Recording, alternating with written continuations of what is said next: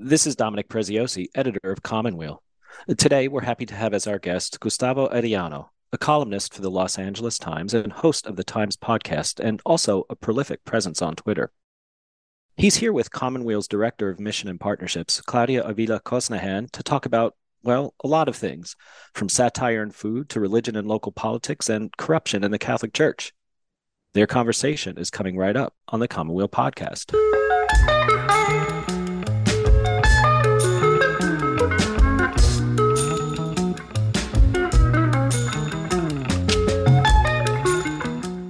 Hi, Claudia. It's really good to see you today. Hi, Dominic. Likewise. I'm really excited about today's guest because it's somebody we've really been eager to have on the Commonweal podcast. Why don't you tell us a little bit about it?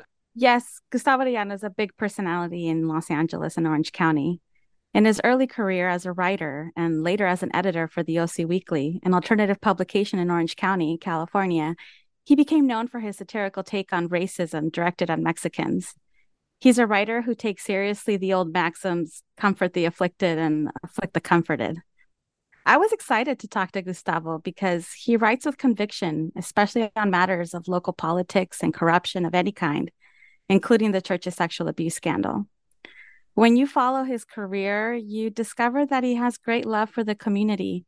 And while he might cover some difficult topics, he manages to maintain a sense of joy and gratitude. He's a prominent voice in Los Angeles, and I'm always interested in what he has to say. Thanks, Claudia, and I'm really eager to hear this conversation between you. Thank you. So, Gustavo, it's such a pleasure to talk to you. And you just celebrated your birthday recently. And I had the pleasure to go to this awesome event that you put together. So you hosted a fundraising event in support of the Frida Cinema, which is the only art house cinema in Santana, California. And people gathered for a double feature. And the first feature film was a short documentary in which you're the subject, titled Con su pluma en su mano, Ballad of Gustavo Arellano. And it was directed by Brendan Bubion. But what's interesting to me is that you chose the second film that was going to be screened, and you chose the 1974 Mel Brooks film, Blazing Saddles. Yeah. So I'd like to start with that. I want to know why you chose Blazing Saddles. Because it's the funniest film of all time. I mean, there's no other answer around that. I want something that's going to make people laugh. And I'm a huge, huge film nerd, at least classic Hollywood.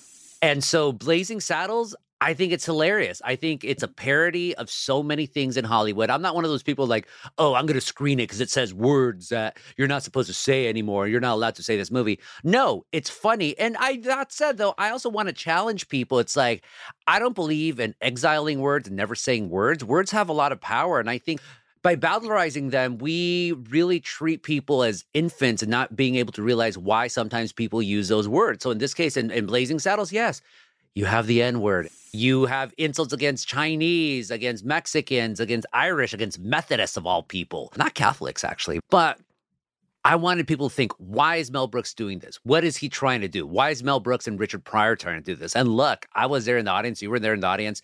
People were laughing. People were groaning, but people were mostly laughing. They got it. They absolutely got it. And at the end, they realized like, wow, this is a punch to the old Hollywood system. This eradicates the Western, which, I mean, right now we live in the era of Yellowstone. Oh, everything like the Western, we're losing our ways. Mel Brooks showed that no, the West, the Wild West that we mythologize, it was filled with a bunch of racists and idiots as well. Yeah, as I was sitting there watching Blazing Saddles with the rest of the audience, I couldn't help but think about what you did with Ask a Mexican and the OC Weekly. I was sitting there and I thought, this is a perfect combination. We just saw this short 10-minute documentary about you, and obviously a large portion of what the documentary covers is you being an editor at the OC and losing it afterwards. But I wondered, is this the kind of film and the kind of humor that was important to you growing up? The sense of a satire around the things that are actually hurtful to us, right? Absolutely. I grew up with Mad Magazine. Only the old people know what Mad Magazine is, but it basically set American humor on the path that we were in for a long time, this idea of irony and satire. And more importantly, and it's interesting because seeing Mad Magazine and also growing up with the Warner Brother cartoons, Tom and Jerry especially, Tex Avery, Disney films, The Warner Brother cartoons I especially liked because they were always ridiculing power. They were always ridiculing the high and mighty. I thought that was funny. And look, I'm the child of Mexican immigrants, a working class. My mom was a tomato counter. My dad was a truck driver. They didn't teach me like, oh, you have to hate all people with money. No, they didn't teach me that at all. They just taught me like work and just continue to work, really. But seeing those films, it taught me like people in positions of power, they're dumb. People with a lot of money, they're especially dumb. And Mad Magazine accentuated all of that. So that was always the type of humor that I gravitated to. So by the time I became a reporter, just straight up reporter for the OC Weekly, which was an alternative newspaper, and we were all about this idea of comforting the afflicted and afflicting the comfortable.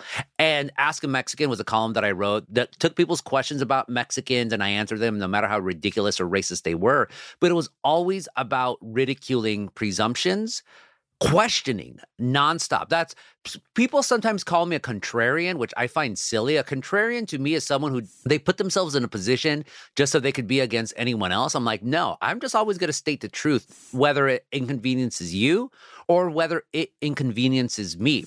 You know, the idea of comforting the afflicted and afflicting the comforted, that's a very Catholic concept. Oh, yeah. I think. Well, I want to take a few steps back. You mentioned your parents. Right now you cover in your bio, you say you cover all things Southern California, everything, and a bunch of the West and beyond. But to me, it seems, and I think it's very obvious to the people who meet you, that Santa Ana, California is where your heart is. It's no, like the place it's Anaheim. Well, same difference. Don't start with that. You know, but what is it? What was your experience? Like, what was your parents' actual experience in these places? Because I think that we always throw around these names like Anaheim, Orange County, Santa Ana, whatever it is, right? I know that when I tell people where I came from, which is Fontana, people like groan, right? Fontana, California. Yeah. But Fontucky. Exactly. They carry a lot of baggage. And so people don't really know what it's like to grow up in these spaces in Southern California because everybody thinks that Los Angeles is Southern California. So what was it like for you being born and raised not in Los Angeles, but in Orange County? What in your experience affected the kind of voice that you have now? It really, ¿cómo se dice? It's really all incumbent on one specific incident in my life. I'll talk up to it. So as I said earlier, I'm the child of Mexican immigrants. My mom and mis tías y tíos, they came to Anaheim in the mid-1960s when there was very few Mexican immigrants. There was Chicanos, yes, but very few Mexican immigrants. So they got harassed and beat mercilessly because they were Mexicans. And even I didn't mind that their skins were whiter than white people. So they grew up with a lot of that trauma.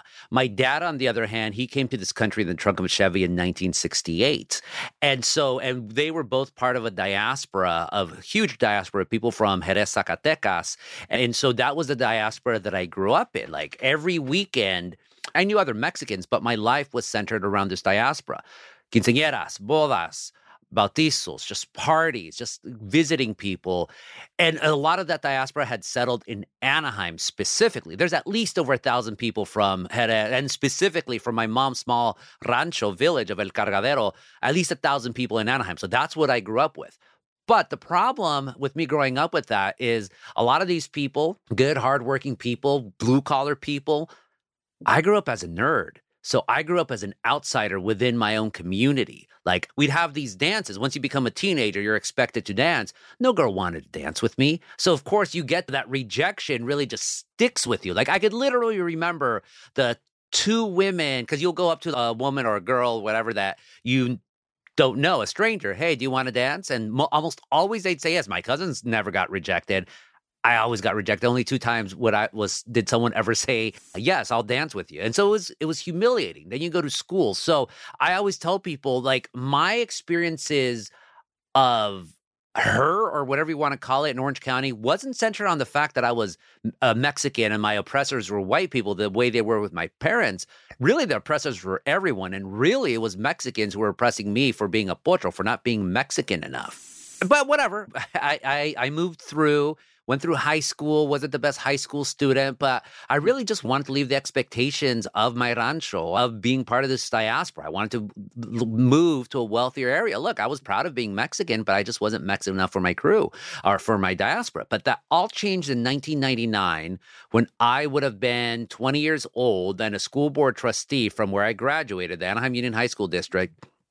He decided that he was going to announce that he wanted to sue Mexico for $50 million for educating the children of illegal immigrants. And that just infuriated me because I graduated from Anaheim High. I saw how crappy Anaheim High was. I remember going to the counselor and saying, like, I don't know anything about college, but I know I have to go to it if I want to do something, if I want to be successful in this country. So how do I go to it? And the counselor, older white woman, said, like, oh, you shouldn't go to college. You should get a trade job, like auto mechanic. And nothing against those jobs, but I knew that wasn't me. And for me, I'm like, why are you limiting me from going to college? And so I got so infuriated by that school trustee that I went to the board meeting where they're going to vote on it. I really think it's divine providence. I was the first person to speak. And I wrote my speech. I said my speech. And my entire life changed. I got involved into activism, eventually got into journalism. But this is why I always laugh when people say from LA, like, oh, you don't know anything about struggles. You're from Orange County. People assume Orange County is rich and white and all the Mexicans are just sellouts. But no, that is not Orange County, not even close. And the fact that anyone who believes that shows the liberal bubble that they live in. And that also shows that they don't want to get out of that bubble. So I think that's why I imagine maybe you can expand a little bit more on this, but this is probably why you chose satire when you wrote Ask a Mexican. Was it because, well, tell me why. Why was it that you chose satire? Because, again, going back to what I said earlier, just ridiculing power, that's really one of the few weapons that the oppressed, the poor have, because the powers that be, they're going to have bigger guns than you. They're going to have better defenses than you. They're always going to have more money than you. They could always rally an army around you. And they think they're so omnipotent. And what they can't stand is when you make fun of them. I will always maintain that. You have seen that throughout history. When you have true despots, the first people they start going after are political cartoonists and essayists because they're the ones who dare call out the emperor for having no clothes. I started Ask a Mexican specifically because when I joined OC Weekly, Ask a Mexican started in 2004. I joined OC Weekly on a freelance basis in November of 2000. So I covered immigration, especially in Orange County, because Orange County is a hotbed for so much xenophobia. And when you cover something, you try to do every angle possible. So I did serious stuff. I did funny stuff. I did oral histories. I did a little bit of everything. And anytime I would do something, people would just flip out. Like all this fighting. You just say the word Mexican. It's like dropping a grenade somewhere. Except people start running towards it instead of running against it. And so my editor at the time, he was the one who actually thought of the idea of Ask a Mexican. It's because he asked me a question. I told him it was stupid for him to ask it. This idea of why do Mexicans call white people gringos? To me, it was just such a dumb question. I wasn't offended. I just thought it was dumb. And he said, to his credit, well, there's other people who have questions about Mexicans. Some are dumb, some are smart. So why don't we ridicule this idea that people have questions about Mexicans? So we did the column. We started in 2004, and we decided that we would end it. It was supposed to be a joke column, a one-time only column.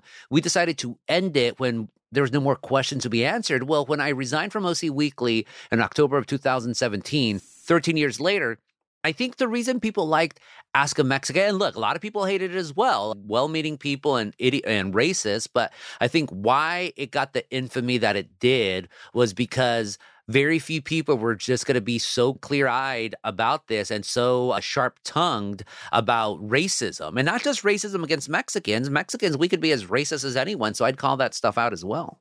Were you sad to have lost that space you had in Orange County? No. Yes and no. OC Weekly, because I eventually became the editor, it was my dream job. I fell into journalism by accident. Once I decided I wanted to be a reporter, I wanted to be reporting on Orange County because I thought Orange County, there were so many great stories that were not told by the daily newspapers or the media, and we were able to tell those stories. So And it was also where I was born and raised and all my family is. So why would I have ever wanted to leave that? But I had to leave that because my editor wanted me, or the owner of OC Weekly wanted me to lay off half the staff, and I refused.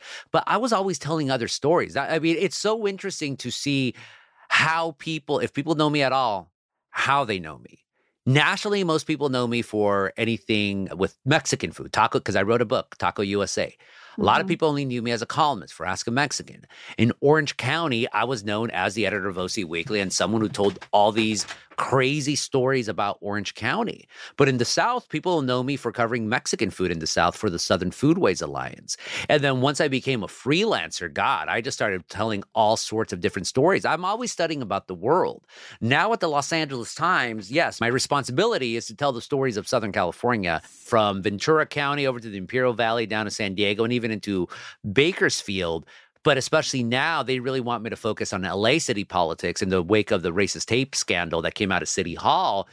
But look, I don't go for nostalgia. If your best days aren't ahead of you, then you have a very sad life. I don't believe that you're perceived as having a sad life. I think that enough years have passed by that now people are seeing you first and foremost as the columnist at the Los Angeles Times. In fact, I think that one of the most, at least what I have found to be exciting in your writing, is the way you look back to the sociopolitical history of California, because it's such a forgotten thing. I think that many times California is spoken about as its present moment. Yeah. As if that's the only experience it's ever had. But you do such a wonderful job in bringing us back to looking at what has been. What do you believe happens when we remember California's history? Because you do that so often. We have to remember our history. The old cliche, those who forget the past are condemned to repeat it. What I always tell my students, or when I was editor, the interns and my reporters, know your history. Know your history. That just makes you a better person. That makes you more informed. That also teaches you that, like Ecclesiastes says, there is nothing new under the sun. So what are you going to do about it? And I do love history stories. Part of it is to better inform the public, but also because a lot of the stories that I tell aren't really well known. I did a story about, people are talking about, especially now with California, oh, we're so dumb to dump all this water into the Pacific anytime it rains. We shouldn't have put up dams. We shouldn't have made our rivers into concrete gulches.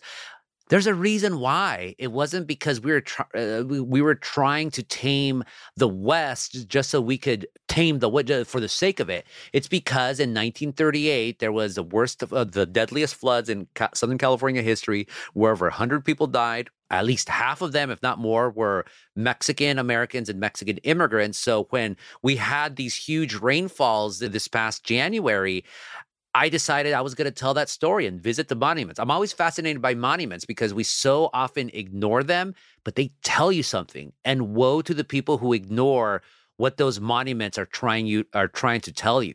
I always joke that I'm a prophet, but I say that in the sense where I really try to align myself with biblical prophets in terms of telling the people, this is how we are, this is what you're doing wrong, and this is what's going to befall you if you do not right your wrongs. And I leave it to you folks to try to correct that, because that's not my job. Sometimes people say, well, why don't you offer any solutions to all these problems that you call? I'm like, that's not my job. If I wanted to offer solutions, I'd become a politician. I'm not going to become a politician. But I do have an uncanny ability to be able to diagnose what's wrong with certain things or the hypocrisies or call people out for who they are. And so that's my talent. That's a talent that God gave me. We'll have more of Claudia's conversation with Gustavo Arellano in a moment.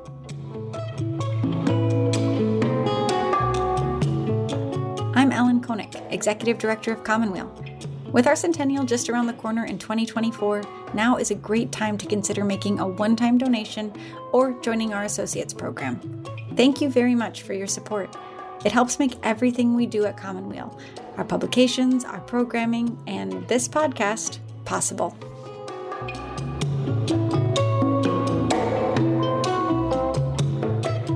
You speak a lot about your faith. How does your faith affect your daily experience of your career? I cross myself. I make the sign of the cross every day. I pray. It's everything. I always used to say what makes me fundamentally, or my biggest influences, were the Beatles, The Simpsons, Howard Stern, and Catholicism. So we used to go to church all the time. St. Boniface in Anaheim. I have very fond memories of Doctrina. So what Sunday school? I don't even know how to say it in English. That's the type of Catholic I am. It's always funny going to English language mass because I do not know the prayers at all. It's all in Spanish. That's where I would always go to mass. But just, fond memories of communion, confirmation, reconciliación, all those classes and just all the morality that we learned there. And what I learned from the teachers was that you should always be trying to help out those less fortunate than you. I didn't learn no prosperity gospel. I didn't learn no gospel of being as rich as possible. I learned help other people, live a good life, try to live as good a life as possible, and be opposed to evil in this world. That's why it was so bitter for me once I became a reporter to have to cover the Catholic Church sex abuse scandal in Orange County, California. And people always say, well, you're anti-Catholic. I'm like, no, I'll always consider myself Catholic.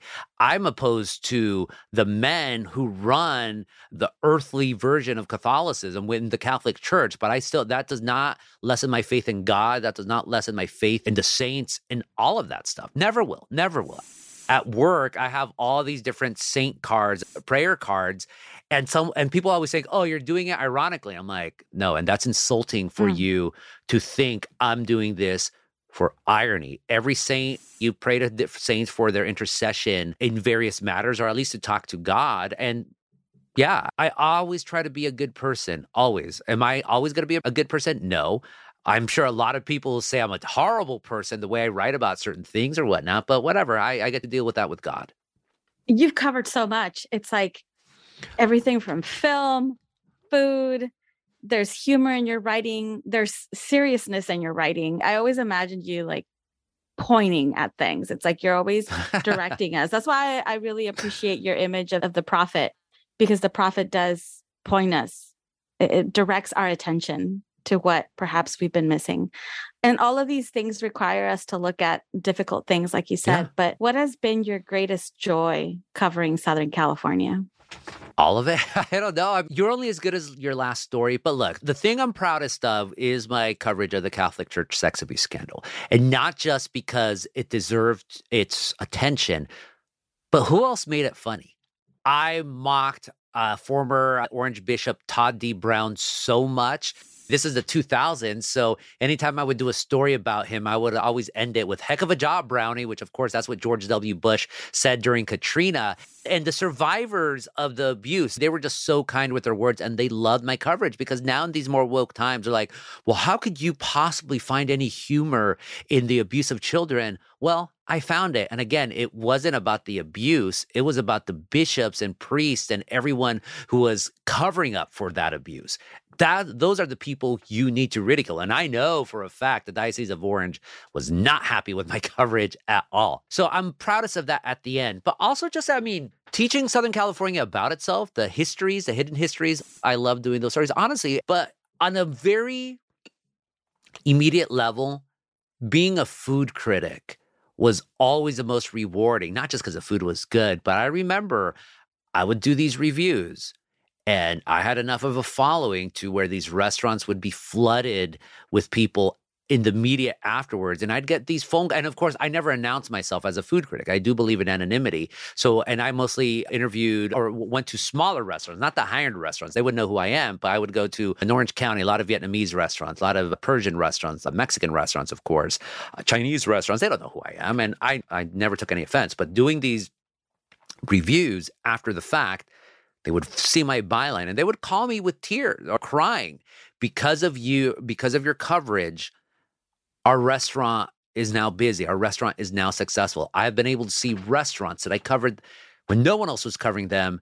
I've gotten to know the owners and they are living a good life. Maybe not a prosperous life, but a good life. And I know a lot of this sounds like bragging, but it's like there are certain restaurateurs in Southern California that I can do no wrong by them because they remember that I was there before anyone else was. And it's always great to hear that stuff. You don't do it as a reporter. You don't even do it so people hate you.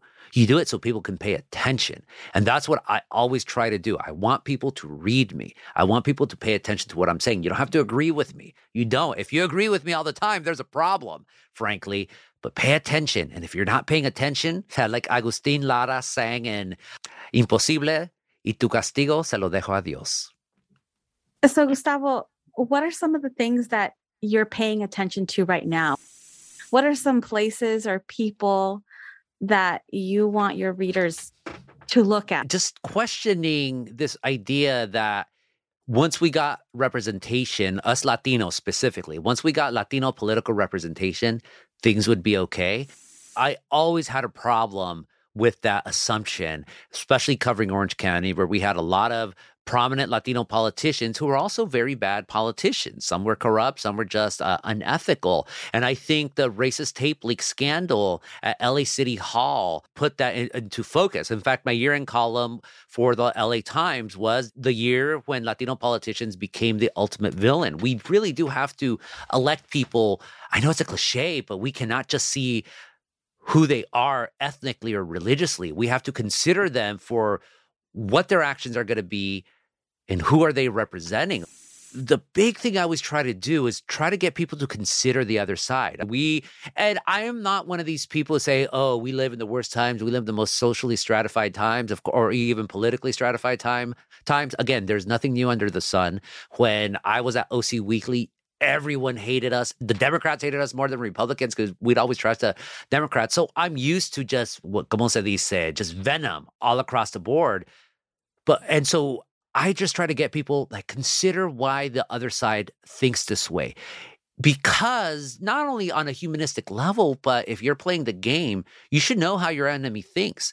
Because if you don't know how your enemy thinks, or you can't consider what's motivating your enemy, they're going to win. I did a column about the embattled LA council member, Kevin De Leon, who was part of this racist tape leak. At the time, you had all these protesters just being really in his face and led to this infamous incident where a protester was screaming or yelling at Kevin De Leon right in his face.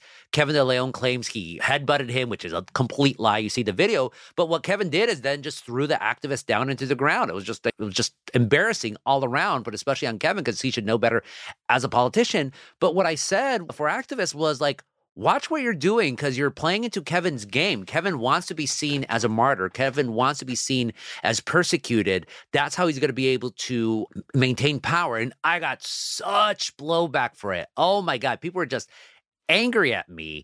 Some former fans of mine just angry at me that I would say that. But I'm like, don't throw your rancor at me. Pay attention to the game. Because of that, people started saying I was a supporter of Kevin De Leon, even though I said he should be recalled. And what ended up happening, like currently as we speak right now, Kevin De Leon is showing up to city council meetings as if nothing has happened. Activists are just flummoxed at what to do next. So I literally called it. Kevin De Leon is winning, and Kevin De Leon is crying all the way to maintaining his seat. So you have to pay attention to what the other side's doing. Like that just makes you a smarter person. So at least that's at the end, that's what I always try to do is pay attention. That's what I always try to do. Pay attention, folks. Pay attention. Don't care about me. Literally, don't pay attention to the messenger. Pay attention to the message. And besides politics in Southern California, what would you want us to pay attention to now in the church? So what I'm paying attention to is especially how the right is ascendant in the Catholic Church, especially in the United States. And we've seen this in Los Angeles with Archbishop Gomez. I wrote about that as well. You want to talk about hypocrisy? My version of Catholicism is the Catholic worker. I've known the Catholic worker in Orange County, Dwight and Leah Smith, Isaiah House for 20 years. They are friends of mine. I think they are truly secular saints. I think anyone who's involved with the Catholic worker, they have a commitment to the faith far greater than I could ever hope to imagine. The most I could do for them, I'll volunteer sometimes, but really my best way is by writing about them. And so when Archbishop Gomez talked about going off against woke culture in 2021 And the first people I wanted to talk to was the Catholic worker in Los Angeles. They run the hippie kitchen, so free meals on Skid Row. And when I talked to them, here I found these devout Catholics who could not get a meeting with Archbishop Gomez. And then the worst thing for me, not only that, Archbishop Gomez invited a group of border Brazilian nuns to show up on Skid Row and start giving out free food. That's horrible. That is absolutely horrible. I found that unconscionable. And of course, Archbishop Gomez, I have asked for multiple times for interviews with him, and he's declined. I get it. Why would you want to talk to somebody who's going to criticize you? But I fear that's what the church is turning into, is a group of arch-conservatives who cannot see the forest for the trees and wonder why young people are leaving the church. I don't know anyone who goes. I think I know one person who attends church regularly, like every single week. And I know hundreds of Catholics, and that does not portend well for the future of the church. And why are we not going to church? For multiple reasons, but I think a lot of it is where our church leaders get so tied into these culture war debates that they think that's the only testament of faith. Being opposed to abortion, that's the only way to be Catholic? Give me a goddamn break. Gustavo, it's been a pleasure talking to you. It really has. Thank you so much. Gracias for having me. This is great. In addition to his work for the Los Angeles Times, the Times podcast, Gustavo Arellano is also the author of Taco USA, How Mexican Food Conquered America, and a contributing author to The People's Guide to Orange County. Both are available wherever you buy your books. This is Dominic Preziosi for the Commonweal Podcast.